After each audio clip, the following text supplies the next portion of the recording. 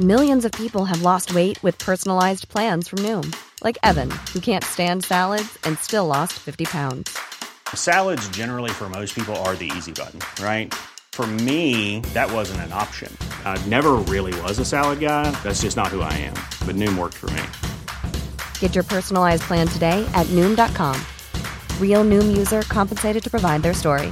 In 4 weeks, the typical Noom user can expect to lose 1 to 2 pounds per week. Individual results may vary. Hiring for your small business? If you're not looking for professionals on LinkedIn, you're looking in the wrong place. That's like looking for your car keys in a fish tank. LinkedIn helps you hire professionals you can't find anywhere else, even those who aren't actively searching for a new job but might be open to the perfect role. In a given month, over 70% of LinkedIn users don't even visit other leading job sites. So start looking in the right place. With LinkedIn, you can hire professionals like a professional. Post your free job on linkedin.com/people today. Life is full of what-ifs. Some awesome, like what if AI could fold your laundry?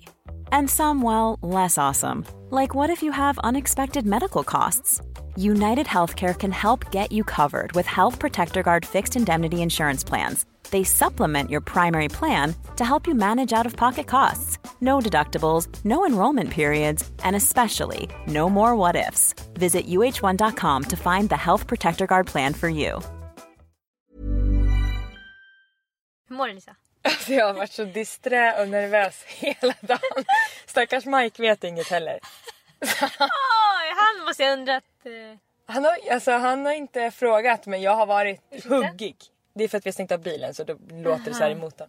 Nej, men jag har varit nervös idag därför att idag ska jag ju podda om min otrohetshistoria som jag har varit med om i min tidigare relation.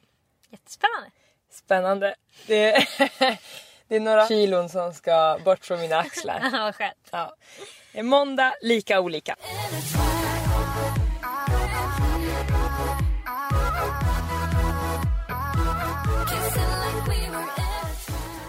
Mellan jag var 18 och 22 typ så var jag ihop med en kille som jag hade känt ett tag, många år faktiskt. Vi blev ihop och flyttade ihop här i Uppsala tillsammans.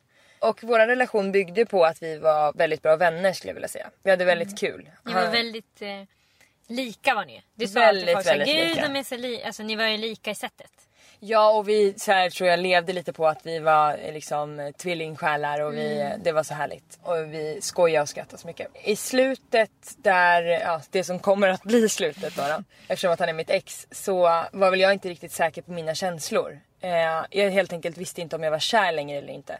Vilket jag idag vet är ett tecken på att man inte är kär. För är man kär så vet man ju det. Det är helt sant. Så att jag gick väl drygt ett halvår skulle jag vilja säga och var från och till ganska olycklig. Jag låg ofta och grubblade på nätterna om hur jag ville göra med relationer och sådär. Men sen så var det som att jag fick alltid en liten liksom, nytändning av att så här, nej men det här blir bra. Och... Du gillade ju honom jättemycket som person. Extremt mycket. Ni var ju goda vänner, så oavsett om du kanske inte var jättekär mot slutet så var det ändå värt att... Det var inte så att du mådde dåligt när du var med honom eller han var tråkig att vara med. Nej, det var ju enkelt att umgås. Ja, och ni var ju också väldigt insyltade med varandra, bodde med varandra och kanske umgicks med varandras familj och sånt där. Ja, vi hade extremt mycket gemensamma vänner som jag var väldigt nära med. Så att jag gick liksom i det. Jag är 22 år gammal och bestämmer mig för att åka till Rhodos med min kompis Claudia. Charter. Ja, precis. Vi ska åka dit på liksom en tjejfest. Ni gillade att festa väldigt mycket. Jättemycket. Och det kändes helt rätt. Vi skulle iväg och sola liksom. Så vi åker till Rhodos. Och första kvällen så går vi på bargatan. Jag går förbi en bar där det står en inkastare som jag liksom nästan går in i. Så jag kollar rakt in i hans bärnstensfärgade ögon. Och så säger jag högt till Claudia så här: åh jäklar, det var inte en ful kille. För jag är helt säker på att han är grek. För att han ser väldigt grekisk ut. Ja, när man är utomlands så alltså man tappar ju lite sitt hyfs i att man pratar om människor för att de inte förstår vad man säger. Ja. Då säger han du var inte så ful du heller, tjejen. Säger han till mig på dalmål.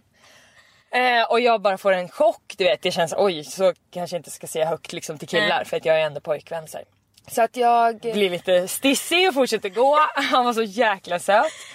Och Claudia och jag fortsätter festa vidare. Och sen så träffar vi den här killen då på bargatan. För man står, bargatan på Rhodos kan jag säga, den är väldigt kort. Alltså verkligen, det handlar ju om typ 10-15 ställen bara. Ja, alltså det är 60 meter man går fram och tillbaka och blir inkastad för olika shots och grejer. Så att vi träffar ju den här killen. De har ju de där blåbärshotsen som de är lite kända för. Det är blåbärssoppa med vispgrädde på. Just precis, varma. Ja, otroligt goda. Gud, jag känner det i strupen. Man tog väldigt, väldigt många. Ja, jag tror jag tog en. Ja. Nej, men vi träffar honom där på bargatan liksom många dagar och börjar hänga med honom och hans kusin. Och jag fattar ju tycke för den här killen. Det ska jag inte sticka under stol med. Jag tycker att han är jättesöt. Och Claudia fattar tycke för hans kusin. Så det blir ju också det blir ju som att jag kan lite grann... umgås i en kvartett. Ja, men jag kan ju gömma mig bakom att Claudia vill umgås med kusinen och hon är ju singel. Men en kväll i alla fall så har vi hängt med dem och vi stannar hos dem till stängning. Vi tar deras motorcyklar. Alltså vi sitter i bak på deras motorcyklar. När solen liksom nästan håller på att gå upp åker vi hem. Och åker till deras hus i Grekland. Och det som ligger ju väldigt långt bort ifrån bargatan, eller? Väldigt långt bort. Ja, men när jag åkte dit kändes som vi åkte i timmar. Ja, Emily har varit där några år efter, vilket kanske viskar om vart den här historien är på väg. Ja, i alla fall. Vi kommer till deras hus. Jag ska säga också att båda de här killarna är ju greker. Alltså helgreker. Men den ena killen då, vad ska vi kalla honom? Ja, vi måste ha någon form av kodnamn. Vi kallade ju honom mycket för valpen, så det kanske, nej. Det är för känslomässigt. Ja, alltså det känns ju jätteviktigt för mig att det här känns liksom respekt gentemot honom. För jag vill inte honom någonting illa. Nej, han får heta Max då. Han får heta Max. Han får heta Max. Som din första kärlek. Men vad fan är det inte på Max? Det är inte därför jag valde namnet. Okej. Han heter Max. Okej. Vi kommer fram till deras fantastiska hus. Claudia och kusinen ska då sova med varandra. Så de hamnar i ett rum. Och jag och Max hamnar i ett annat rum där vi ska sova. Och jag känner ju redan där att jag har såklart tagit ett stort tramp över vad jag ska göra när jag är i en relation. Jag är alltså hemma hos någon jag tycker... Men ännu har inget hänt. Så du känner dig liksom... Ja, du dansar på linjen, men... Jag gömmer mig också fortfarande i mitt eget huvud bakom att Claudia är ju här för att hon gillar den här andra killen. Du gör för Claudia. Du wingar bara. Jag wingar! Alltså mina vingar var så stora! I alla fall. Vi lägger oss i hans säng långt ifrån varandra i en stor dubbelsäng och börjar prata. Och det är ju här som timmarna flyger förbi. Och det är ju också här som både han och jag blir förälskade i varandra. Alltså vi pratar ju om allt från våra syskon och du vet, sånt som man inte pratar om egentligen med folk längre för man sitter bara med mobilerna. Men man gärna gör också på nätterna. Så är det. Och med någon som man... har fattat tycke för. Så att vi ligger väl där och vi sover ju inte den här natten. Nej. Vi ligger och pratar i något som jag kan tänka var kanske 6 timmar. Jag minns en så tydlig bild. När han går upp på toa och kommer tillbaka. Och då är det ett fönster som lyser på honom i liksom dörröppningen. Och alltså han är så fin. Alltså där står han i några kallingar och det bara är, alltså... Vad är det för kropp jag har framför mig? Alltså det vet jag var helt så här, vad fan är det frågan om? Och de där ögonen som bara lös. Extremt brun också. Extremt brun och så glad. Alltså han var så glad att vara med mig. Och han hade inte en enda sekund försökt närma sig mig. Och då ställer jag mig upp i rummet. För jag kände att jag måste möta den här personen. Får jag stå? Ja, jag bara så här, för jag måste kolla liksom. Och då kommer han fram mot mig och kollar i mina ögon i flera sekunder. Och sen så kysser vi varandra. Fast du har pojkvän? Fast jag har pojkvän. Och i den stunden, jag tar tag i hans rumpa med båda händerna. För så att jag liksom känner att han är där. Du måste trycka honom mot dig. Nej men inte trycka mot mig utan jag måste känna på honom. Jag står liksom inte så här och bara kysser som... Alltså... liksom bara mun mot mun utan jag måste liksom hålla på honom för att jag måste känna är en riktig person. Alltså jag står ju där och är med den här personen som jag bara har känt några dagar som jag nu är förälskad i och det sjuka var att känslan i min kropp var inte skam utan lättnad. Gud vad sjukt.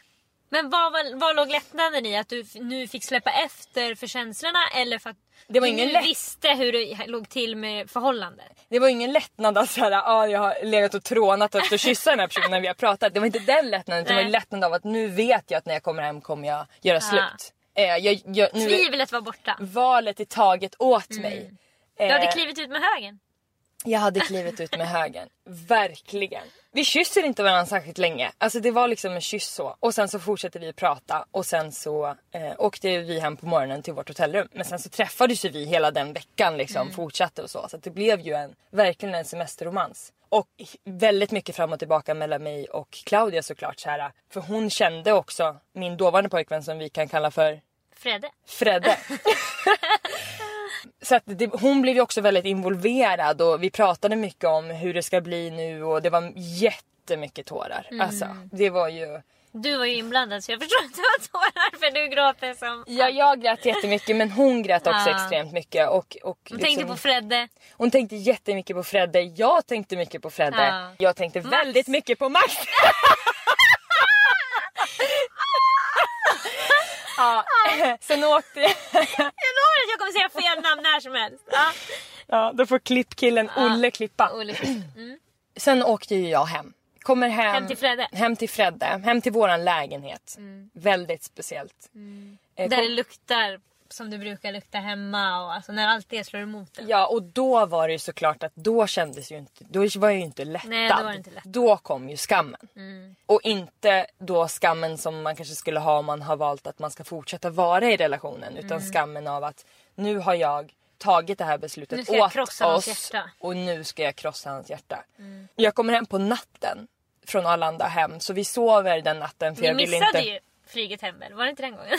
Kommer du inte ihåg att det var en gång när det var fel på datumet? Jo, som många säkert har gjort när det står så här när planet går precis efter midnatt. Så det kan vara så här 01:35 och så 27 juli. Och då tror man att man ska åka på kvällen den 27 juli fast man ska åka precis när det har slagit över från den 26. Precis, vi blir ju skjutsade på motorcyklarna av Max och Max kusin till flygplatsen på Rhodos och där går inget plan. Nej, så för det gick i morse. Jag får ringa till dig då och bara, för du får boka en ny biljett. Just minns det. Du? Ja, det minns. Emily är alltid min kassako. Eller vad i alla fall. Ja, men jag är... Väldigt många har mig som emergency person som man kan ringa om såna där typer av grejer. Man kan ju ringa dig mitt i natten utan att du blir arg. Alltså ja, det kan man. Eller du visar ingen ilska i alla fall. Nej, men du säger inte så här, men okej då. Nej, det skulle jag inte säga. Nej, det gör ju nästan alla andra. Okay. Skulle jag säga. Ja, du bokar om planet i alla fall, vi åker dagen efter. Jag kommer hem på natten till... Nu minns jag inte vad vi skulle säga till honom. Till Fredde. Och vi sover den natten för jag vill inte säga att det är slut där på kvällen. Nej, inte mitt i natten. Nej. På morgonen så är det första jag säger i alla fall är att jag vill göra slut. Dock erkänner jag ju inte att jag har kysst en annan person eller träffat en annan person. Det är som att du bara vill göra slut för din egen skull. Både av lite feghet men också någonstans respekt för jag känner att det skulle knäcka honom mer att jag har varit en vecka med en annan person där. När vi har liksom hållit på och mässat godnatt och alltså det kändes bara som att det sa jag inte helt enkelt. Men kan vi inte prata om det här med att träffa någon och kyssa någon när man är i en relation? Jo, alltså det här har ju du pratat om en gång tidigare när vi kollade på tv-serien Girls. Kommer du ihåg det? Exakt, Shoshana åker till typ Japan och så är hon jätteintresserad av en kille där men hon har pojkvän hemma. Det är ju också lite struligt mellan hon och hennes kille. Det är lite liksom, kanske för att de också har jävla långdistansförhållande mellan USA och Japan. Vilket gör att man inte blir så nära. Och sen är hon med den andra killen träffar hon hela tiden och det är jättenaturligt. Och det blir aldrig att de måste gå upp mitt i natten och prata med den killen. Så det känns ju jättemycket mer naturligt. Och då så tyckte vi båda att hon skulle prova. Nästan exakt som du gjorde. Prova, kyss den andra. Känner du då att oj, det här var inte en kille jag vill vara med utan jag blev väl överväldigad av lust eller något annat. Ja men alltså prova kan man ju också, det gör man ju om man har trånat efter någon ett tag. Alltså, det måste ju vara inte första kvällen man bara han var söt utan... Alltså det här är mina kriterier. Ja, kriterier för att få hångla med någon fast man är i ett förhållande. Ja. Shoot! Nummer 1 så ska du ha känt personen under en längre period. Alltså flera dagar, eller det måste vara någon på ditt jobb eller liknande som du... Liksom, det kan inte vara någon du har träffat samma kväll. För då är det ofta under berusning eller sådana saker. Nummer 2, du ska ha förälskelsekänslor. Alltså, periodmässigt så ska det ha lagt sig om det hade varit en liten känsla. Exakt. Ja. Nummer 2 så ska du ha förälskelsekänslor, inte bara attraktion och lust. För då tycker jag, då kan man göra slut och så tar man det man vill efter man är slut. Eller så kan ut. man andas och vänta 2 dagar så kanske det går över. Exakt. Nummer 3 så ska man ju vara beredd på att ta konsekvenserna. För konsekvenser kommer det bli antingen av att man ska gå omkring och må otroligt dåligt över det man har gjort, eller att man måste göra slut då. Man måste göra slut, eller så kanske man också måste gå hem och berätta för personen tillsammans med att man är hållen med någon annan. Ja, hur ska vi lösa det här? Ja. Sen är det ju också det som både är för Shoshana, säger man så? Ja. Och mig. Att vi var iväg och åker vi hem så kommer vi inte träffa den här personen igen. Nej. Det är det jag tror du och jag har pratat om tidigare. Att Just det, det är därför ni måste göra det där och då. Ja, för man måste inte testa med någon man jobbar med egentligen. Nej, inte lika snabbt i alla fall. Inte lika snabbt. Går man ett halvår då. Ja, då kanske det är dags. Men det är just i de här när man är iväg. Och man kanske träffar the love of sitt life. Ja, det kan ju hända. Ja, och det... Även om man är i ett förhållande så kan det hända att man träffar någon som man blir mer kär i. Precis. Eller nykär i, jag vet inte. Men det är ju en rejäl risk som finns. Risky business. It's risky business.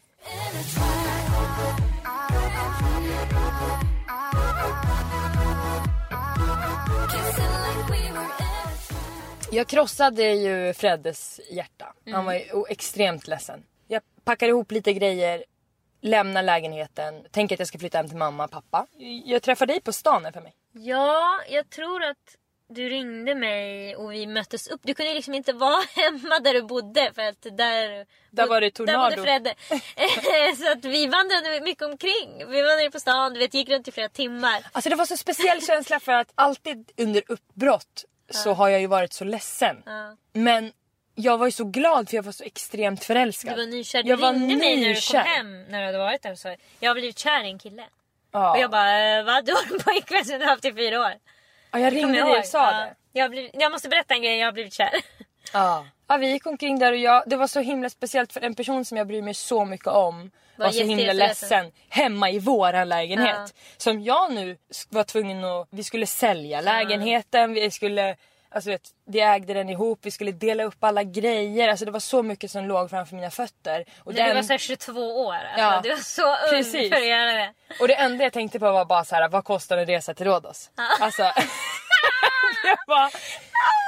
det var så mycket, alltså så mycket att bära i en så ung ålder, precis som du säger. Men alla papper som skulle skrivas över på lägenheten och sånt, det gjorde vi hos våran bankperson, jag och Fredde. Och han har en otrolig försvarsmekanism mot sorg och tragedi, och det är ju skratt. Ja, humor. Alltså han kan skratta sig igenom vad som helst. Också därför jag var med honom så himla länge. Så på banken så var det verkligen så här: när bankpersonen gick ut så satt vi och avskrattade åt vad vi satt i för situation. Alltså, det var som verkligen... att ni kollade på Solsidan och något jobbigt hade hänt fredag veckan. Nu skulle vi skiljas liksom. Och han höll på att skoja och nöp mig och rev i mina kläder och skrattade. Och du vet, när banktjejen var inne och pratade med oss så höll han på att göra så här hästbett på mina knän så att jag fick askarv och sånt där. Så att, alltså den situationen var han så himla duktig och fin i. Så han länge liksom, han gjorde aldrig så att jag behövde må dåligt i vårt uppbrott. Inte vad jag minns i alla fall. I sådana fall har jag förträngt det. Men jag minns en gång så himla tydligt. För vi umgicks en del efter också. Vi kände ju varandra så himla bra. Vi var ju vänner. Och han är också en sån person. Och kanske också jag, som romantiserar att hänga med sitt ex. Alltså inte så att vi ska vara vänner nu, utan det var lite så här spännande, du vet. Nu är det inte vi, men vi hänger ändå. Så han var ofta utanför min port och mässa, står utanför, du vet. Så jag gick ut och satte mig i hans, han hade någon skåpbil då, jag minns inte varför, någon vit skåpbil, jag tror att det var till hans jobb. Och vi är ute och åker, och jag berättar för honom då att jag har träffat en kille på Rhodos och jag kommer att åka dit. Och då brast det för honom. Ja. För att innan så har ju han säkert hoppats att, alltså han kan ju kanske också hålla humöret uppe därför att det är bara ett vanligt uppbrott. Ni ska bara göra slut.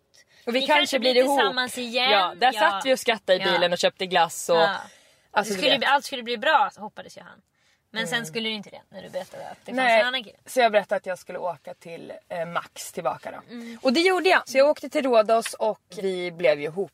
helt enkelt. Vi var båda två kära. Och börjar vår relation med att jag är på Rhodos hela den sommaren. I princip. Jag åker hem, du vet, efter 2 veckor. Typ jobbar 2 pass på Makeup Store och åker tillbaka. På så sätt så känns det också så himla bra och fint att det blev som det blev. För hade inte jag åkt hem och sovit hemma hos honom eller testat att kyssa honom så hade ju inte vi blivit ihop. Jag hade aldrig åkt tillbaka och träffat Max, inkastaren. Som du hade pratat med. Som jag hade tyckt hade fina ögon typ. Alltså det hade inte hänt. Nej. Så det är därför ingenting jag ångrar. Och jag är också glad att jag kom hem, gjorde slut så fort jag kunde. Jag känner att jag skötte det bra. Och att det finns liksom olika sätt att göra såna här saker på. Och att jag oftast pratar om just så här otrohet, att det är på ett visst sätt. Men att det finns så himla många olika sätt.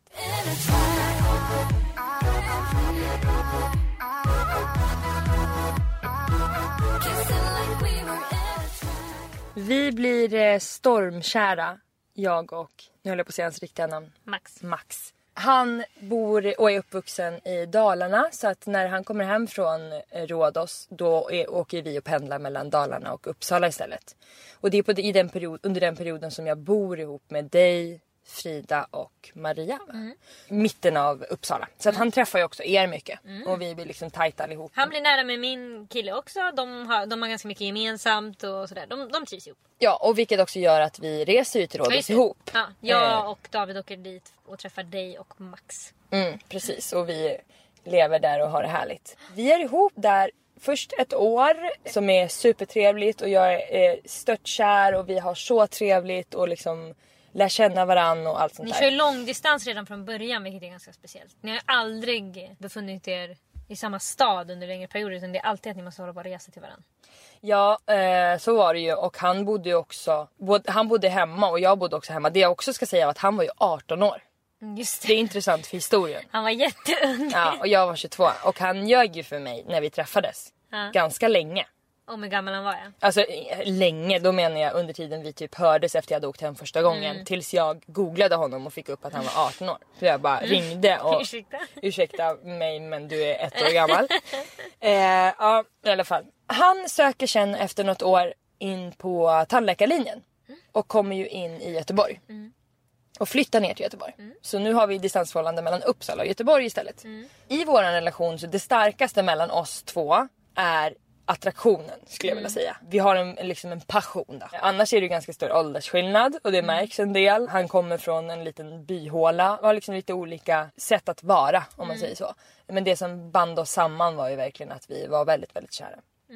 Han flyttar ner till Göteborg och vi pendlar mellan där. Och han säger en dag att jag kommer åka till Rhodos i sommar, hela sommaren, så att du vet. Han åker alltid till Rhodos på exakt, sommaren, hans familj som bor driver där. en bar där. Ja, och hans familj är därifrån. Alltså hans mormor bor där jämt. Ja, det var ingenting som jag riktigt hade tänkt på. Men när han väl sa det till mig så förstod jag att han kommer stå där på bargatan på med samma sätt ögon. som med samma jävla ögon som han träffade mig med. Jag var absolut inte rädd att han liksom skulle träffa någon annan. Men för att jag har sånt himla inbyggt självförtroende i att det är ingen som vill vara med någon annan än mig när jag är med den. Så den känslan hade jag inte. Men däremot så fick jag en liten obehagskänsla att han ska vara i den där miljön. Det ska jag inte sticka det stol med. Du tänker att han ska flirta?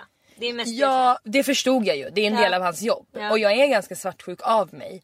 Vilket gjorde att det kanske kändes lite olustigt. Så jag minns att vi hade några samtal där jag så här, jag känner mig inte 100%. Alltså, det var aldrig att jag sa att han inte skulle åka. Men jag sa att jag känner mig orolig. Och jag vet inte vad jag är orolig för. Men jag har en jättedålig magkänsla. Vi hade våran också nyförälskelse var ju över. Alltså vi hade varit ihop i över ett år nu. Och det var liksom inte lika spännande längre helt enkelt. Och han nej men gud det behöver inte göra. Och lugnade mig på ett jättefint sätt. Han åkte dit i alla fall. Jag får med att jag var ner 2 gånger den sommaren. Och sen så kommer han hem. Vi fortsätter ha långdistansförhållande. Relationen är från och till, ja. Det är lite bråk, skulle jag vilja säga. Det här är ju när du börjar toppmodla dig, eller? Det måste jag tänka. Det är svårt med de här tiderna. Ja, det är svårt. Men jag tycker... Alltså, du var ju lite svartsjuk med att han skulle till Rhodos. Men han var ju också lite svartsjuk att du började växa lite som influencer. Det ordet fanns inte då. Men du började få gå på event du inte hade gått på tidigare. Och därigenom träffa lite olika kändiskillar som jag tror att han tyckte kändes olustigt. För att han hade väl någon bild av att tjejer gillar kändiskillar. Du har helt rätt. Det var ju verkligen det som knackade lite i vår relation. Var att vi var lite svartsjuka mot varandra. Och han hade också... Vilket är svårt när man kör långdistans också. Långdistans och precis som du säger. Jag hade ett jobb där jag träffar väldigt mycket folk. Och tar bilder i bikini och allt vad det är. Och det här är min åsikt. Men för mig kändes det som att han kanske skulle ha haft en annan tjej. För att han ser på kvinnor på ett sätt som jag kanske inte riktigt ser på kvinnor. Så kan vi säga. Tycker att en kvinna ska vara en fru och vara på ett speciellt sätt. Så det var väl det som drog oss lite isär. Jag bestämmer mig därför kanske. För att vi måste komma närmare varandra. Vilket gör att jag skaffar ett jobb i Göteborg. Och jag ska börja jobba om ungefär en månad nu då. Där vi är nu i historien. Men jag är nere och hälsar på. Och vi har käkat och sådär och lägger oss i hans säng. Det är liksom mitt på dagen så här. Vi ska bara lägga oss och prata lite grann. Och jag ser på honom att han är helt grön i ansiktet. Och jag bara så vad är det för färg på ansiktet? Ska Max spy? Är det som ska hända? Ja. Nej, men alltså det var som att något skulle komma ut i porerna nästan. Och han säger till mig jättesnabbt så här, jag måste säga en sak. Han klev ut med högen där ju. Han klev ut med högen. Och du vet ju självkänslan när man ska säga en sak. Hur länge man kan hålla på det. Lisa, jag gör inte det. Nej. Om jag ska säga en sak. Ska jag berätta hur det går till i mitt förhållande om jag ska säga en sak? Då säger jag till David. Jag låter lite och så säger jag måste säga en sak. Och sen säger han, vad är det? Då säger jag kommer inte säga det. Då får han gissa vad det är till sig. Så jag bara ja eller nej. Alltså så många gånger vi har gjort det när han säger så här. Jaha, så får han börja. Han får köra 20 frågor. Har det med din familj att göra? Nej. Du älskar också 20 frågor. Det är därför du gör det. Jag vill bara köra 20 frågor om min hemlis. Du får börja säga bara 20 frågor. 20 frågor om min hemlis. Han frågar mig om jag kan lova honom att inte bli arg också.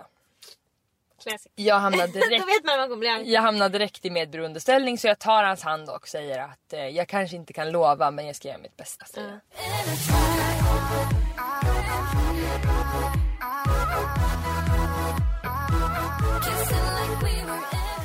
Han säger till mig då att han har hånglat med en tjej på Rhodos. Och jag försöker hitta vad jag känner för känsla i hjärnan. Liksom. Jag sitter där och håller hans hand och jag försöker hitta om jag är ledsen, arg, besviken eller vad det är. Men det som fyller mig mest är att jag tycker så jävla synd om honom. Alltså han ser ut som att han mår så dåligt. Han har ångest. Han har sån ångest så att det är helt sjukt. Och också våran relation började med att vi kysste varandra. Det var som att så du har lite överseende med det? Samtidigt som jag sa, ska han bli ihop med den tjejen nu? Ja, du förstår hur man kan hamna där, men du förstår också vad det brukar bli för konsekvenser då. Alltså det var så svårt för jag har satt mig in i, jag har aldrig blivit liksom bedragen tidigare. Och jag har satt mig in i hur arg man ska bli. Man har också sett på tv hur arg man ska bli. Hus, kastar ut kläder. Ja, det tallrikar flyger. Det var inga tallrikar som flög i Göteborg den dagen. Var ni inte på Rhodos? Nej, gud. Om det var någon av lyssnarna som trodde vi var på Rhodos så är vi alltså hemma i hans lägenhet. Jag hade för mig att ni var hemma men jag tyckte när du berättade nu att det lät som du var på Rhodos. Men då vet vi. Då vet vi. GBG. Vi är i GBG. Jag är självklart chockad. Jag känner mig ledsen efter ett tag. Jag känner mig ju sviken och jag vill ju liksom veta vem det här är. Jag blir arg. Minns du något? Jag minns att du smsade mig när jag var i skolan, så det måste ha varit alltså det var precis när skolan hade börjat, så augusti någon gång. Jag vet inte exakt vad det är för timeline här. Men du smsade mig och skrev bara Max har hånglat med en annan tjej när han var i Rhodos. Och så skrev du så här, vi är jätteledsna. Ja precis, för det var, gud vad bra att du kommer ihåg det. För det var så. Vi är ledsna. Vi hade en sorg i våran relation. Som vi var tvungna att gå igenom. Han var så himla ledsen. Och anledningen till att han var ledsen kommer ju komma i framtiden i den här podden. Vi bestämmer oss i alla fall för att vi kan ta oss igenom det. Det var en kyss i en gränd och allt vad det var. Det är inte heller, alltså jag måste säga att du har ju en inställning i alla dina relationer. Man kan inte tro det när man lyssnar på podden och hur vi pratar om att du gör slut med killar väldigt liksom snabbt eller lättvindigt, eller du är inte rädd för det, men du är också extremt dedikerad till att ni kan jobba på nästan vilket problem som helst. Så är det. Alltså du vill ju prata igenom saker. Det är liksom aldrig att du tänker så här: oj nu är det jobbigt, vi måste göra slut. Utan det är alltid att du tänker, hur ska vi lösa det? Och du fick ju samma känsla för det här. Vi är ledsna i förhållandet. Vi ska ta oss vidare härifrån. Det är inte som att han har gjort något och du står på sidan bara och löst det. Utan det var ju verkligen som att du tog på dig nästan ansvaret för att lösa det här. Ja, det var väl kanske inte det bästa. Så, fy fan, vilken jobbig egenskap jag bär på som ska ta ansvaret för att han har kysst någon snygging på oss. I alla fall, vi ska jobba på det här då. Och till en början så känns det väl också härligt att vi bestämmer oss för att vara ihop. För vi tycker ju om varandra. Då behöver ni inte gå igenom det jobbiga som är att göra slut. Exakt, på något sätt så är det också som att vi har gått igenom ett trauma som nästan gör att vi blir närmare. För att det blir som att vi hela tiden tänker på att ge varandra bekräftelse och allt sånt där. Så det blir nästan som en liten sån här nyförälskelseperiod i relationen efter det här. Det tror jag många kan uppleva. Så är det nog. Och det tror man inte när man inte har varit med om det. Ja. Man blir närmare, man vill vara nära varandra på ett annat sätt. Men en sak kan jag säga att man inte vill göra. Kyssas. Ja, just det. Alltså, herregud. Så det börjar ju krypa sig på. Och jag minns en gång väldigt tydligt. Vi satt och kollade, han har säkert en jättestor projektor hemma. Så vi satt och kollade på en film på den. Så det är en jättestor bild och det är ett par som hånglar vid ett vattenfall. Alltså den elektriciteten som går genom min kropp när jag ser det här. Och det som också händer i vår relation då är att jag börjar ju riva och förstöra i relationen. Alltså jag liksom raserar ju den mer och mer och mer för att jag blir mer och mer svartsjuk. Och jag börjar, du hatar den nästan. Mer och mer så börjar det bli att vi inte ger varandra bekräftelse. Jag börjar även luska i vem den här damen kan vara. Just det, du tog kontakt med henne. Ja. Ni hördes. Det börjar ju med, jag ska berätta hur jag luskar fram det för någon som behöver göra det i framtiden. Jag går in på den veckan som jag inte var på Rhodos. Vänta. Kommer du ihåg innan det här när vi gick på typ gymnasiet så var det en ride bland våra tjejkompisar. Det var en tjej som hade misstänkt att hennes kille hade något fuffens för sig. Hon kan hans lösenord till hans mail men inte till hans Facebook. Så hon går in på Facebook och har så här glömt lösenord. Och sen går hon in på mailen för där får hon ju, och så får hon ändra det till något annat. Otroligt. Så hackar sig in då på Facebooken. Så hittar hon då. Och det här är också, ska man göra det här, jag säger inte att någon ska göra det, men ska man göra det så måste man ju förstå att det kommer märkas. Du har en chans. You have one shot and one opportunity. För det står att någon har bytt lösenord. Ja, han kommer ju märka att det är bytt lösenord. Du kan inte byta tillbaka till det han hade för det visste du inte vad det var. Utan du lägger du går all in här nu. Och hittar du inget, då får du stå för det. Oj, jag har betett mig illa. Hittar du något däremot, då har du ditt på det torra. Jag menar, hon hittade då något han hade beskrivit med någon annan eller vad det tog. Jag minns inte vad han hade gjort. Och då blev det att fler gjorde det och vissa hittade då. Alltså det kunde ju vara flörtar, vad det nu var. Jag gick också in på Davids, kan jag ihåg, under den här perioden. Är det sant? Ja, men jag kunde hans lösenord. Så jag bara gick in för jag ville kolla. Så här då, är det någon som tror att eran kille är otrogen och behöver gå in och titta, så ska ni veta att det är ju olagligt. Men sen ska ni också veta hur det går till och då kan ni skriva till Emily. Ja, men jag hittade ju på Davids, han är ju så snäll också. Jag kollade igenom hans... Alltså du vet, det var inte så att jag satt och läste allt, men om jag hittade från en tjej så gick jag in på det. Och då var det någon tjej som... Jag tycker så synd också om tjejerna som skriver honom, för David han är väldigt, alltså han är snäll. Men ger väldigt lite tillbaka. Alltså jag är ändå i en relation med honom och har varit i 12 år. Och jag får liksom böna och be om komplimanger. Säg något som är bra med mig då. Och så att han är ju väldigt sparsmakad med sånt. Så det är någon tjej som har skrivit de hade sett på någon fest. Eller de hade sett honom på någon fest. Och så att du har typ, ska du något mer? Alltså till slut svarar han bara inte. Så att jag hittade ju liksom inget matnyttigt. Men det var, det gjorde jag i alla fall. Man kan få såna där paranoia. Jag kommer ihåg när du skrev att Max hade hånglat med någon annan, att jag också då sa att du bara, har du hånglat med någon gång när vi har varit tillsammans? Alltså jag fick som paranoia. Också åldersgrej tror jag. Man tänker att kanske, kan det hända henne så kan det hända mig. Blir så, det blir som närmare då. Det har hänt. Så det kan hända mig också. Men du luskade fram henne. Ja, jag gjorde så här. Nu ska jag berätta hur jag luskade fram vem den här personen var. Som Max hade hånglat med på Rhodos. Jag går in på den veckan som han har varit där när jag inte var där. Eller om det var flera. Men jag kollar i alla fall igenom de datumen på hans Instagram. Och kollar igenom alla hans likes.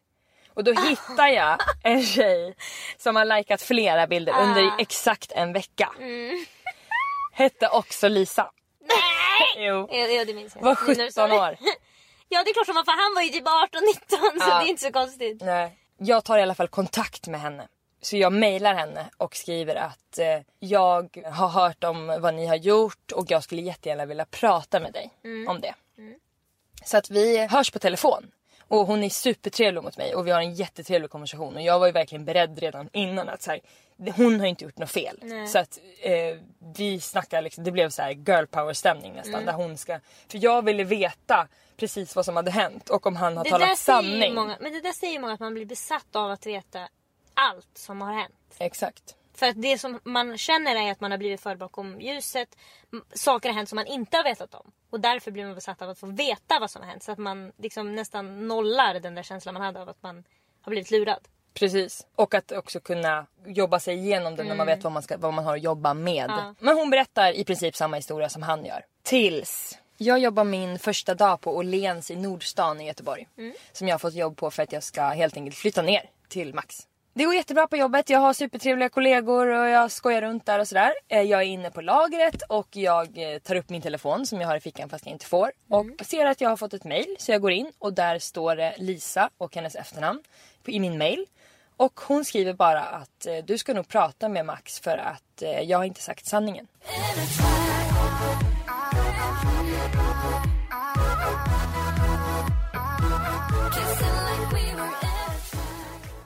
Gud, jag får gåshud nu. Jag ringer till Max och frågar, visst är det så att du har legat med den här tjejen? Och han svarar inte i telefonen. Han är i telefonen. Han har svarat. Han är tyst. Han är tyst. För att man är inte tyst om man har ett nej. Han svarar ja då i princip med tystnaden. Sen tror jag han säger eller ja eller något sånt där. Han förstår ju att han är påkommen. Och jag faller ihop på golvet. Liksom helt. Jag tror inte ens jag la på telefonen. Alltså det var som att när jag tänker på det nu så tänker jag på det i slow motion. Och jag får sånt panikångestattack så att det bara smäller alltså. Jag kan inte andas utan bara sådär. Och bara berätta för alla som inte haft en panikångestattack hur det känns. Det pirrar, alltså man domnar av i händerna och fötterna. Så det pirrar i hela händerna och fötterna. Och sen så är det jättesvårt att andas. Det är som att någon trycker över bröstet. Som att någon sitter på ens bröst ungefär. Och nästan som att man blir strypt. Så att man får panik av panikångesten också. Man tror att man håller på att dö rent fysiskt fast det är egentligen bara en psykisk åkomma man har fått. Exakt. Så, och det får man ju då för att kroppen... Vad är det att man ska fly? Eller vad är det? Jag vet inte. Man ska inte bli uppäten typ. Man ska skrämma sin fiende tror jag det är. Genom att domna i fingrarna. Man ser ju ut som en jävla rovdjur. Man står och frustar. För man inte kan... Jag vet inte varför man får panikångestattacker. Om någon vet så får ni jättegärna mejla oss. likaolikapodden@gmail.com. Ja, men jag har fått panikångestattack. Jag fick ju det när jag sprang från tsunamin. Alltså inte när jag sprang då. Nej, för då, utan det är inte efteråt så bra. när det lägger sig.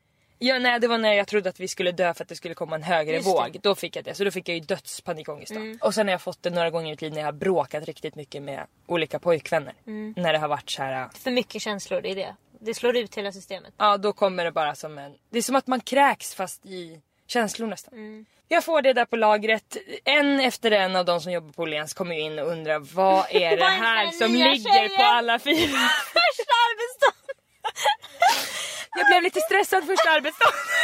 Det är lite mycket nya intryck nu. Bara, men gud, tänk att det finns människor som känner så. Alltså få panikångest och vara första dagen på ett nytt jobb. Det ska vi verkligen inte skratta åt egentligen. Nej, men alltså det var komiskt men det för fan var jobbigt att ha det så. Ja, jag säger till dem att jag kommer gå nu för att min pojkvän har varit otrogen. Jag är ju sån som säger till alla. Jag skulle kunna skriva ett brev och sätta upp på i Nordstan på deras anslagstavla. Måste jag gå hem. Om någon letar efter Lisa i Nordstan så har hon gått hem på grund av att hennes pojkvän har varit otrogen. Ja, jag säger till alla jag ser inne på Åhléns att min kille har varit otrogen medan tårarna sprutar då. Och nu kommer vi just till den situationen som vi har pratat om tidigare i podden. När du var otrevlig mot när jag är på väg, fast det är inte när jag är på väg hem till honom, det är när jag är på väg sen till Uppsala. Men i alla fall, jag tar då, vad heter det? Inte pendeln utan spårvagnen. Hem till våran lägenhet. Han är inte där för han har ju åkt i panik till Nordstan. Det kan jag kan säga dig att det var en härva. Jag ringde dem. Om ni inte tror mig så var det en härva. Jag ringer till mamma och berättar att Max har legat med en annan tjej. Hon är 17 år. Jag tror att jag kommer kräkas. Vad ska jag göra? Jag håller på att dö. Jag håller på att dö, ja.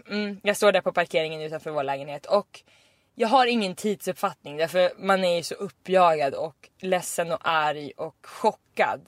Så att plötsligt så kommer han bara där över. Men det måste ju gått lång tid då. För han har ju tagit sig in till stan och tillbaka. Och det här var lite utanför Göteborg. Och då kan jag säga det. Då kom ilskan. Då var jag inte glad. Nej, det var det inte. Då hade Du var inte medberoende, du höll inte handen då eller? Jag höll ingen hand. Jag hade inte lovat någon att jag inte skulle bli arg.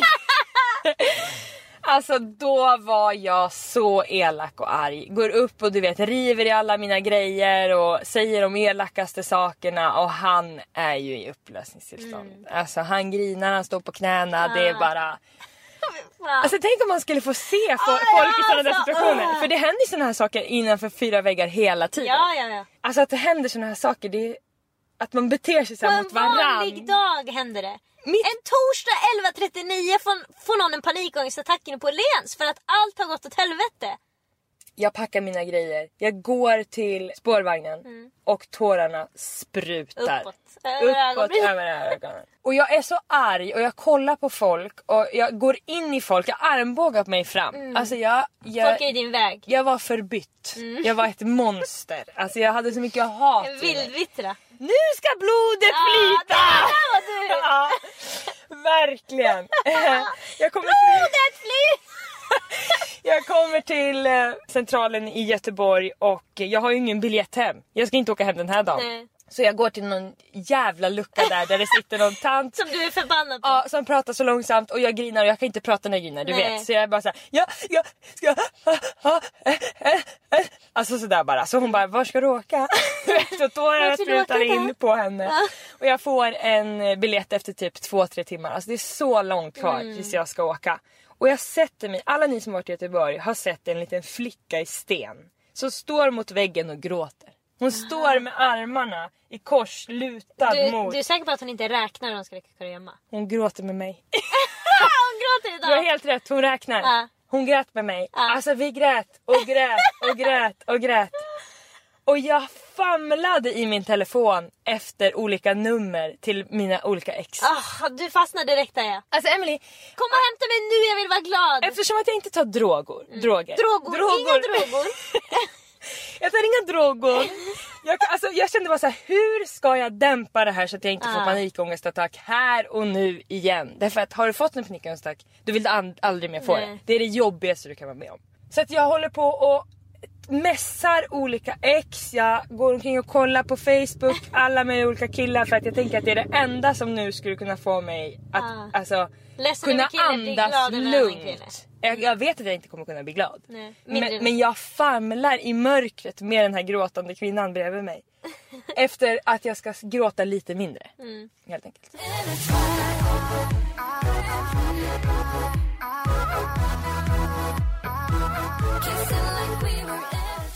Resan hem i tåget är ju bara en dimma. Och när jag kommer fram så möter min fantastiska kompis Robin mig med en påse med skvallertidningar, choklad och sömntabletter. Men gud, det var inte första gången han gjorde det där. Han visste exakt vad han skulle plocka med sig.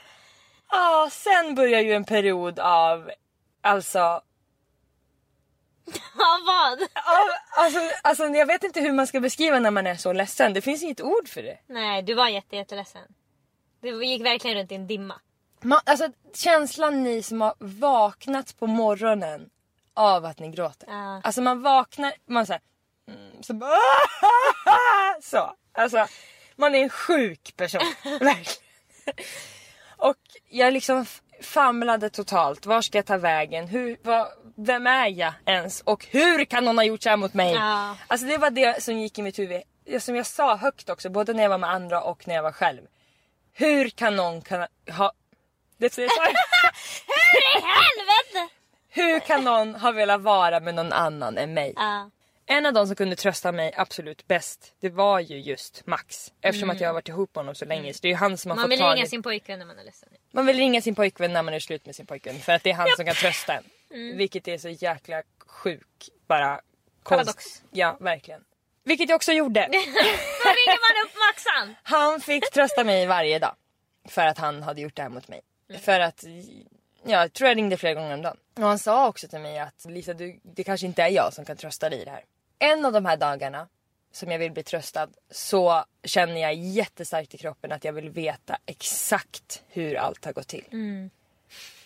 Alltså från början till slut. Det är ingen kul konversation. Så att jag sitter på Skype var det, så vi såg varandra också. Mycket. Och han fick berätta då sin otrohetssexnovell för sitt ex. Som sitter och frågar argt om olika grejer. Alltså de sjukaste sakerna. Allt skulle jag veta. Och han var ju i skuld till mig. Han var tvungen att berätta. Jag skulle kunna fråga honom vad som helst. Alltså. Och det här är detaljer som jag aldrig kommer glömma. Nej, jag glömmer dem inte heller. Jag har också fått höra historia. Alltså jag fick veta vad hon hade på sig. Hur det hade gått till. Vad de hade sagt. Hur det hade känts. Alltså allt. Och alltså på ett sätt så kan man tänka sig att det är så himla destruktivt att jag får veta allting. Men det var också det som gjorde att jag sen kunde så här. Jag behövde inte bygga upp att något annat hade hänt. Även om det som hade hänt var helt förfärligt och jättejobbigt att höra, så visste jag exakt vad det var jag var ledsen över. Det här ledde också till att jag väldigt snabbt kunde börja läka, som jag också är väldigt duktig på. Snälla. Vilket gjorde att vi blev ihop igen. Såklart. Max och Lisa. Max och Lisa sitting in a tree. Not K-I-S-S-I-N-G. Alltså, nej, det var inte en rolig period. Nej. Alltså, jag var så irriterad mot honom. Han ringde till mig och ville prata och säga godnatt. Han låg ju underläge, det var ju det. Ni hade fått en extrem maktobalans. Totalt underläge. Och vi skulle inte vara ihop, men det var vi i alla fall. Jag var så elak. Du fick mycket gåvor och sånt. Säkert. Ja, det var mycket förlåtelsegåvor som du liksom kunde kasta tillbaka i ansiktet. Otacksam. Sen blev det också som att jag hade varit ledsen så mycket, tyckte jag. Så att då skulle ju han också få vara ledsen. Det blir ju den här... Han skulle bli straffad. Jag straffar ju honom. Och man kan inte straffa den man är i en relation, för då kan man inte vara i en relation. Nej. Antingen så får man förlåta eller så får man gå vidare. Och jag var i en relation. Ni var i ett limbo där. Totalt. Och det slutade faktiskt med att efter några månader så gjorde han slut med mig. Därför att han kunde inte vara ihop med en som var så elak mot honom. Så att det slutade ju inte bra, liksom. Inte trevligt. Vi var inte vänner. Nej. Det som däremot hände var ju att när han gjorde slut så hade ju Frida blivit ihop med en kille som heter Kim. Och Kims bästa kompis hette Mike. Ja, och Mike, han spenderade ovanligt mycket tid kring Lisas rum. Exakt, så att, men det är en annan historia. Men ja, det är det. Jag vill bjuda på den här historien därför att jag kan tänka mig att det är många som undrar över hur känns det att bli bedragen? Hur kommer man över? Och folk som också själva, precis som jag, har trampat snett. Alltså det känns bara som att jag vill bara visa att sådana här saker kan hända i relationer. Man kan både vara otrogen och bli... Alltså någon kan vara otrogen mot en. Ja. Ja, men och det som jag kände ganska starkt när det här hände dig. Det hände en annan nära vän till oss i samband med det här. Eller något år senare, men i alla fall att... Man har en sån bild, nästan alla som är i en relation säger så här: om min kille eller om min partner var otrogen så skulle jag lämna den. Men det gör man inte. Generellt så gör de flesta lämnar inte efter alltså det är en helt annan sak om det är en affär som under lång period kommer fram. Alltså, jag har varit ihop med en annan. Jag har träffat någon annan i 2-3 år. En annan grej, men när det är en sån här engångsföreteelse som det var här. Så ett snedsteg har skett. Och det finns ju också säkert massa par som har gått vidare från det. Absolut. Men och därför så försöker man... Det är så konstigt att en person som man älskar jättemycket och som man är tillsammans med berättar om någonting som har hänt. Man har själv inte ens upplevt det. Utan det är bara något som man säger, det här har hänt. Och därför ska man lämna relationen. För det känns ju inte riktigt verkligt. Precis. Det är bara en historia, han skulle lika gärna kunna hittat på. Och då skulle det inte vara... Det är så konstigt att en incident där man själv inte ens har varit med ska förstöra något som man tycker så mycket om. Hela förhållandet är ju samma. Det är som att den här incidenten nästan står utanför förhållandet. Men den gör ju inte det. Visar det sig ju sen. Också, alltså när man försöker. Verkligen. Sen är det också, vissa personer kan klippa. Det köper jag. Väldigt många fler säger att de kan. Som inte kan. Ja. Men det som blir också är att ofta har man ju kanske några bråk kvar inom sig. Som det här man är behöver... samma som inte hör av sig till killar man tänker på hela tiden. Ja, men precis, vi behövde bli ihop igen. Även om det var jättedestruktivt och vi kanske var ihop lite för länge. Så alltså, jag älskade honom fortfarande. Och han älskade mig. Och vi hörde så han höll på att trösta mig och greja. Alltså det fanns ingen annan utväg. Helt enkelt. Nej, ni behövde ju alltså mala sönder förhållandet. Det var inte söndermalet. Det var lite söndermalet. Det hade gått så... Det hade ju blivit dåligt. Men det var fortfarande inte så pass dåligt att ni mådde skit av att tänka på förhållandet. Vilket ni gjorde sen på slutet. Precis. Då är då ni kände att det här förhållandet är inte kul längre. Och då kan man släppa det. Något som också hade kunnat hänt om det hade blivit så som vi har pratat om tidigare. När kompisar är så här: nej, gå inte till honom. Det är att jag hade gjort det i smyg. Och då hade jag blivit ihop med en kille som har bedragit mig i smyg. Och inte kunnat berätta för någon vän. När han är dum. Och det är där man lite sätter sig när man som vän säger... För det är ju jättevanligt om någon kille... Men hur kan du ta tillbaka honom igen? Alltså Sharon har gjort en hel låt som heter Lämna han. Och den låten är jättebra, jag gillar den jättemycket. Men det kanske inte... Alltså man kan inte... För det första kan man inte bestämma vad en annan vuxen människa eller ungdom ska göra. Alltså du kan inte säga åt någon annan du ska göra så här. För vad händer då när man är i maktobalans som vi har pratat om? Den enda den kan säga, för som enda makten den har är att säga nej till dig. Precis. Men för att det enda som händer om du säger till din kompis, nej du får aldrig mer träffa honom, jag vill aldrig mer höra ett ljud om honom, min respekt för dig borta om du går tillbaka till honom, hur kan du inte ha något, sätta ett högre värde på dig själv? Det enda som händer är att hon hatar sig själv, går tillbaka till killen men säger bara inget till dig. Precis, ljuger. Då skulle jag åka till Göteborg, skulle jag sagt till dig bara, jag åker dit. Jag ska åka till mamma och pappa och bo där en vecka. Jag skulle bara, okej, hon mår dåligt, hon vill väl göra det nu. Som vän har jag i alla fall känt att jag har fått nytta av många gånger att inte säga vad jag egentligen tycker, alltid. Utan att hålla det lite tillbaka. För att också när man är med en person som har så starka känslor som du har under den här perioden. Du kan ju inte se klart. Du är ju inte en logiskt tänkande människa som man kan lägga för- och nackdelar framför och så kommer det bli ett bra beslut. Så då behöver inte jag berätta för dig alla möjliga pros and cons jag kan komma på. Det är liksom inte relevant i situationen. Även om de flyger runt i mitt huvud så är de inte relevant att ta upp just där och då. Utan då får man bara försöka... Och ofta tycker jag när jag umgås med folk som mår väldigt dåligt, så kan det vara att jag tänker då, okej, vad ska jag säga för att det ska bli bättre? Och det är inte alltid så viktigt. Ibland kan det bara vara viktigt. Låt personen prata, ställ små följdfrågor. För den kommer leda dig vart den vill gå med konversationen. För ofta när man pratar med människor som mår väldigt dåligt, gråter eller ringer en och säger allt är åt helvete i mitt liv, då kan man bli lite stum. Man bara, vad ska jag säga? Det finns inget att säga. Eller någon ringer en och har väldigt ont. Det är så, vad ska jag säga? Jag kan inte ta bort smärtan. Oavsett om den är fysisk eller psykisk kan jag inte ta bort den i ett samtal. För jag har inte magiska krafter. Men man kan, alltså personen kommer att styra dig dit den vill att, alltså om du bara ställer små följdfrågor eller säger, varför känner du så just nu? Men berätta, vad var det som hände precis innan du ringde mig? Eller, men vill du att hitta på något ni ska göra så att ni kan gå ut och gå? För att det är jättemycket lättare att få folk att prata när de är ute och går. Eller, så att de inte bara ligger rätt upp och ner i sin säng. För då blir det hemlighets 20 frågor. Precis. Ja, det man inte behöver göra faktiskt med en person som har så dåligt, det som David får göra med mig, hemlighets 20 frågor. Man behöver inte köra dem för att de kommer berätta. De vill prata om vissa saker. Men det är sånt kaos i huvudet så att de kan liksom inte plocka fram det. Och de tuggar samma saker hela tiden. De tänker bara på att jag mår så dåligt och så får de upp minnesbilder av när de var lyckliga. Eller vad ska hända nu? Och tänk när jag ska börja berätta för min mamma, då kommer jag skämmas. Allt det där bara studsar in i deras huvud. Så de behöver kanske bara pysa ut det lite genom att berätta det för dig. Och det kan ta jättelång tid, så det får man få vara beredd på. Man kan få sitta i 40 minuter och tänka, jag är kissnödig men inte gå på toa. För att den andra behöver prata. Många gånger du har fått sitta utan att gå på toa med mig. Gud ja. Nej, men till dig då går jag på toa och säger, följ med mig på toa så kissar jag medan du berättar. Sitter jag i ditt knä. Det viktiga är verkligen bara att vara fallskärm. Ja, var fallskärm. Och inte säga vad den ska göra. Nej, du behöver inte komma med pekpinnar. Väldigt ofta om man bara lyssnar så berättar folk. Fast med lite andra ord. De tror att de lindar in det bättre än vad de gör. Men de säger vad de vill prata om. De säger vad de vill ha för hjälp. Och med dig är det ju oftast, om jag har varit med dig och du är ledsen över en kille, då pratar de om den hela tiden. Och så säger jag till slut, ska du inte bara smsa? Och så gör du det. Och så är det löst. Smsa idioten. Nej, men sen är det också så här att livet har ju sin gång. Alltså det som ska hända kommer att hända. Och det måste inte vara en som vän som säger att det här borde hända. Utan det kommer att bli så. Men den personen måste få göra det själv. I sin takt. Min pappa skickade faktiskt ett sms till mig under den här perioden. Med Swedish House Mafias låt Don't you worry child, heaven's got a plan for you. Och det är precis det där. Ja. Man måste bara vänta ut skiten ibland.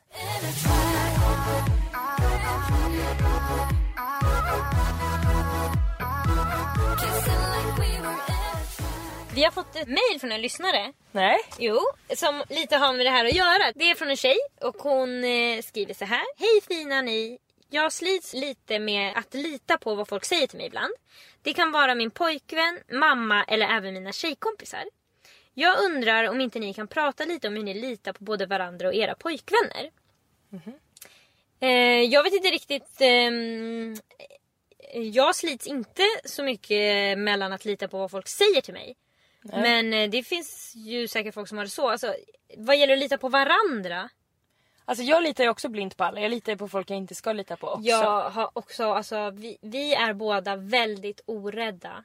Vi är inte rädda för att bli lurade. Man kan kalla det naivt, men jag litar på alla. Jag är aldrig misstänksam. Vårt sätt att leva är ju också att se gott på folk och det blir bra och sådana saker. Och då i det så gör det ju också att vem som än säger någonting så tror man att det är så.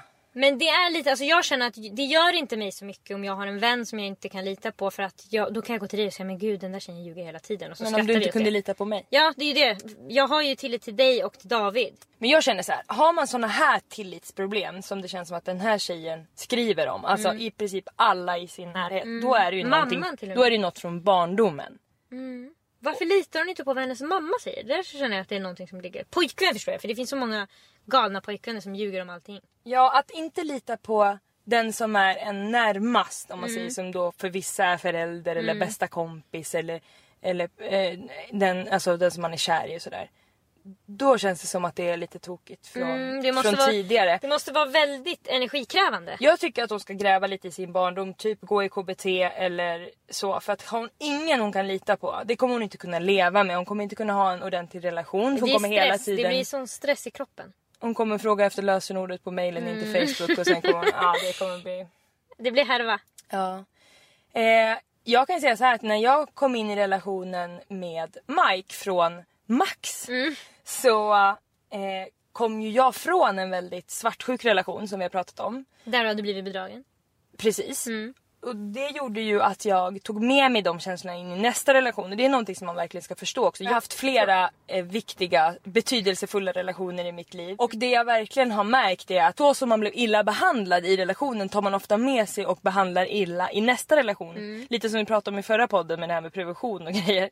Att man, det här skulle vi kunna gräva i väldigt mycket. Ja. Så då exempelvis så tog jag med mig svartsjuka in i nästa relation som jag hade fått från min förra relation då. Och en dag så satte sig faktiskt Mike med mig. Jag satt på golvet och han satt i sängen och så höll han i mina händer och så kollade mina ögon och så sa han bara: Lisa, nu stänger vi ner detektivbyrån. Ja. Och sen dess så har vi inte varit svartsjuka. Sen dess har du stängt ner detektivbyrån. Och jag säger inte att det ska vara så lätt, men däremot så kanske jag ändå vill säga att det kan vara bra att prata öppet om och bestämma sig för att nu litar vi på varandra. Ja. Jag har inte sett att jag kan lita på det innan, men kan inte vi bestämma oss nu för att vi anstränger oss mer än vad vi gjort tidigare för att vara ärliga med varandra? Det är inte farligt att ha de här mötena. Nej, och då kan ju, om man bestämmer, nu litar vi på varandra, då innebär det att utfrågningar och detektivbyråer får stänga ner. Man får liksom lägga lite locket på när man egentligen vill ställa lite frågor eller luska lite mer, så kanske man får backa för att tilliten ska få växa. Men sen alltså, jag skulle också vilja säga så här: jag litar på David till 100%. Jag känner mig aldrig orolig. Sällan, alltså jag tror knappt jag har varit svartsjuk på honom. Men det är också för att han ger mig noll orsak. Han pratar inte om andra tjejer. Han har ens en tjejkompis. Precis, alltså, det kan ju också vara en väldigt manipulerande pojkvän som säger nu stänger vi ner detektivbyrån och så går han och för att han har saker som man inte vill ska luskas fram. Ja. Det är ju en helt annan situation. Ja. Men för jag tycker att ofta svartsjuka finns oftast i relationer där det finns grund till den. Alltså de flesta tjejer som är detektiver måste vara detektiver. Det är sant. Alltså det är ingen tjej som har blivit behandlad bra hela tiden som helt plötsligt öppnar en egen detektivbyrå. Men det som sa mycket tycker jag om att jag kan lita på Mike nu i vår relation var att han blev inte arg mot mig när jag var svartsjuk, utan han blev lugn och sa till mig att det här som du håller på med nu, det behöver inte du hålla på med. Och det som oftast händer i en relation där det är lite svajigt och att man kanske har grund är ju att folk blir arga på varandra. Man blir arg när man blir påkommen. Nära påkommen. Verkligen. Ja, så egentligen vi litar på varandra. Därför att vi har inte heller riktigt gett varandra grund till att inte lita på varandra. Och vi litar på pojkvänner. Jag har inte jobbat på att hitta den tilliten.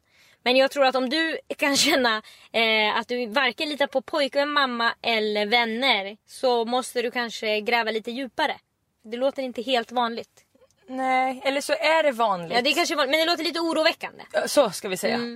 Det låter lite oroväckande. Men vi hoppas att det löser sig och att du kan finna tillit. Verkligen. För det är jätteviktigt. Och det ska jag också säga att jag har gått till psykolog. Och det kan man göra genom vårdcentralen. Många tror att det är väldigt dyrt att gå till psykolog. Men det finns kuratorer hos vårdcentralen. Så gå till vårdcentralen och berätta att du mår dåligt. Så kan du gå lite billigare. Om du behöver. Om man behöver. Nu känner vi oss färdiga. Vi är så rosiga om kinderna. Ja, det är bastu som vanligt. Som vanligt i bilen. Det har varit, jag tycker du är väldigt modig som har delat med dig av den här historien. Och jag tror att många kommer att tycka den är intressant oavsett om man har varit i en liknande situation eller inte. Men också många kommer känna sig styrkta av att du som ändå är mångas förebild. Många kan se upp till dig och tycka att du är otrolig, vilket du är. Att de kan känna styrka, samma som man kände när Beyoncé släppte sitt Lemonade-album. Man kan känna styrka i att det kan drabba vem som helst. Alla som man ser på Instagram eller som man ser upp till har inte levt ett jättelätt liv. Eller allt går inte deras väg bara för att de är lyckliga idag. Precis. Alla har sina problem. Och jag vill också verkligen lägga vikt vid att jag vill visa respekt till mina förra pojkvänner. Och de har varit jättefina allihopa på sina sätt. Tack för oss. Tack för oss, hej. Hej.